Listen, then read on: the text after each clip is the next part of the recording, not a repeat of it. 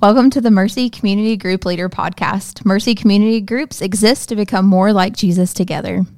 We're really excited you guys are listening again to this short podcast where we just encourage you guys and talk more about what we're going to be doing this month.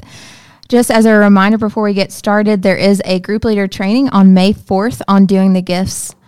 Joseph will be leading us in that, and we're really excited for him to do that. And again, just let us know if you're enjoying this podcast. If you're listening to it and you're encouraged by it, you can leave a comment or just let us know. We really appreciate it.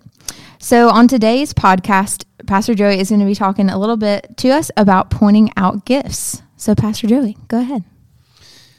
Yeah, we just came out of a season, not last month, it must have been February, where we talked about pointing out the grace of God in one another. And then we moved into the second habit of the semester, pointing out grace and then practicing the gifts. And just like last semester, when we walked through meeting with God daily, sharing the word, praying on the spot, these two really work well together because if we're in a heart posture of noticing and identifying the grace of God in one another, part of that grace should be seeing where one another are gifted by the Holy Spirit. Even in the training we did, we titled it Discerning Our Gifts Together, or our group's gifts, because since the spiritual gifts are meant for the building up of the body, they're not meant to be discerned in isolation or on an individual to individual basis. They really can only be discerned by the body of Christ, because the body of Christ is going to be the best place and the really only place where we can know whether we're an arm or a hand or an ear. So I want to talk a little bit about you as a community group leader, maybe you're a D group leader listening to this, how you can lead the way in helping other people in your community group discern their gifts. But I'd say that you're not totally responsible for this. The way that it should function is that the whole entire group helps the whole entire group discern their spiritual gift. But you will be leading the way kind of as a way of an example in this and helping other people come with you in discerning gifts. So a few ways to think about this.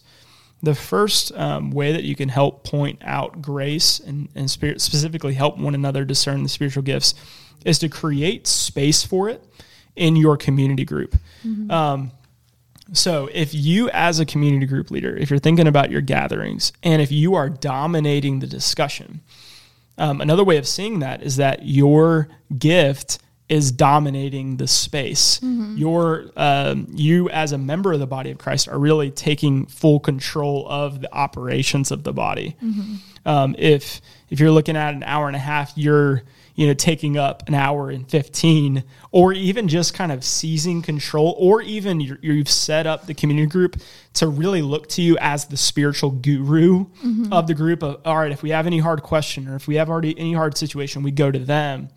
Then that's going to create an environment and space where it's hard for others to really believe that they too are gifted by the Holy Spirit and they too have something to contribute to the body. So this is where you need to have space where you don't answer the question, have space where you don't fill in the awkward silence, that when people are looking to you, you kind of just shrug your shoulders and let the Lord put something on someone else's heart to step in and serve. And the more you make that space, the more other people will fill it. Other people will step in to serve. Another thing you can do is make it a natural rhythm in your group to notice and speak where you see the grace of God in other people. This is what Point Out Grace was all about. But what we're remembering here is that wasn't just a 1 month focus. That was a habit and a rhythm that we want to have in our groups, is constantly identifying the grace of God.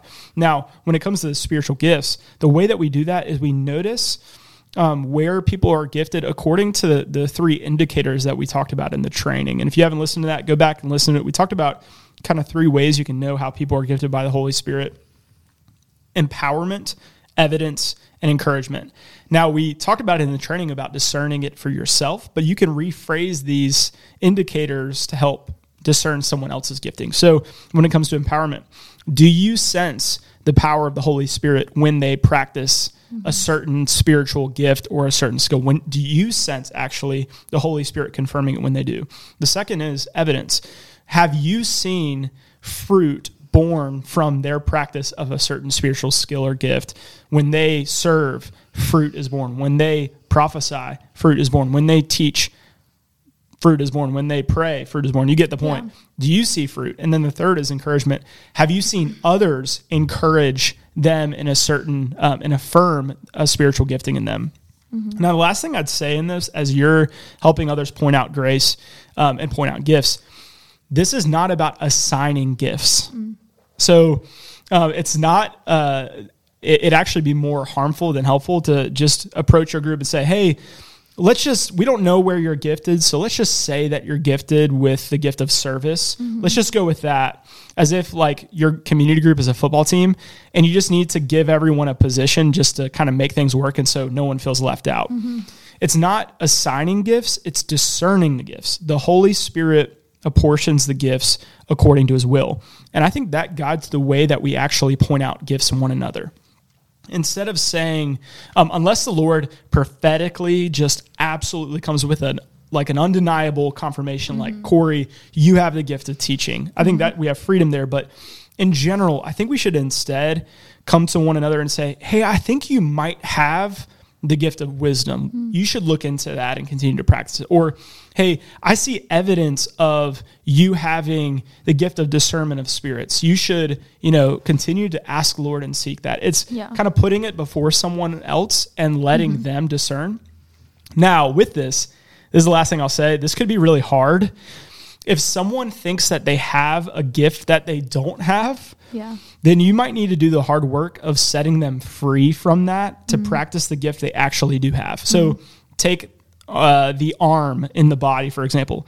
It does no good for the body or for the arm for an arm to pretend and act like it's an eye. Mm-hmm. For the whole body to be built up, the arm needs to act like an arm, and it's actually more helpful for the arm to act like an arm. Mm-hmm. When someone, for example, is functioning as if they have the gift of teaching and they don't, mm-hmm. that's not helpful for the body of Christ. Right. So this could be a lot of great conversations, but it also could be a lot of hard conversations. Yeah, no, that's really good. Now I want to, go ahead. I was responsible there for transitioning into your section and I totally failed. So let's transition now from talking about discerning gifts or pointing out gifts to, I'd love for you, Corey, to talk a little bit about how we can identify future leaders in community groups. Every month, we're going to be talking about discerning the gifts, but also about multiplying leaders. So why don't you talk to us about how can we know who in our group could be a potential leader that the Holy Spirit is sending out? Yeah. And this is one of my favorite parts of my job as a groups resident, is getting to meet with potential new leaders and just talk to them and cast vision for what it would look like for them to lead a group that becomes more like Jesus together. I love casting vision for discipleship, but I also love hearing about their desire for discipleship and for shepherding a group of people. So usually future leaders have this desire to shepherd or to disciple, to lead others to know more of Jesus, to experience more of his goodness and his power and his spirit. So those are kind of some early signs that someone might be a good fit for a group leader. But they're not always going to be the most talkative, the most Bible literate.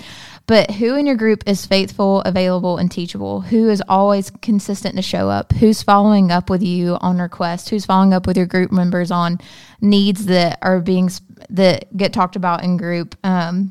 Just who's really caring well for your group, and you see they may not be the loudest, but they're a leader and people follow them. Mm-hmm. And again, just as we continue discerning the gifts this month, who in your group has been clothed with strength from the Spirit to teach and to shepherd and to show hospitality?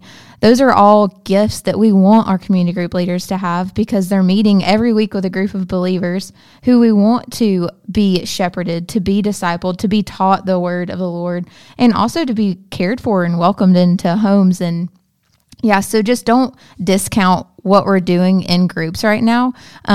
It's not a coincidence that as we want to plant more groups, we're starting to point out the gifts of the Spirit to people. And so if you aren't sure if they're interested, you can just talk to them. You can call out the grace of Christ in them, tell them how you see Jesus in them, and then challenge them to pray and seek the Lord. And you do the same for the people in your group. And you can always talk to us about it as well. Yeah.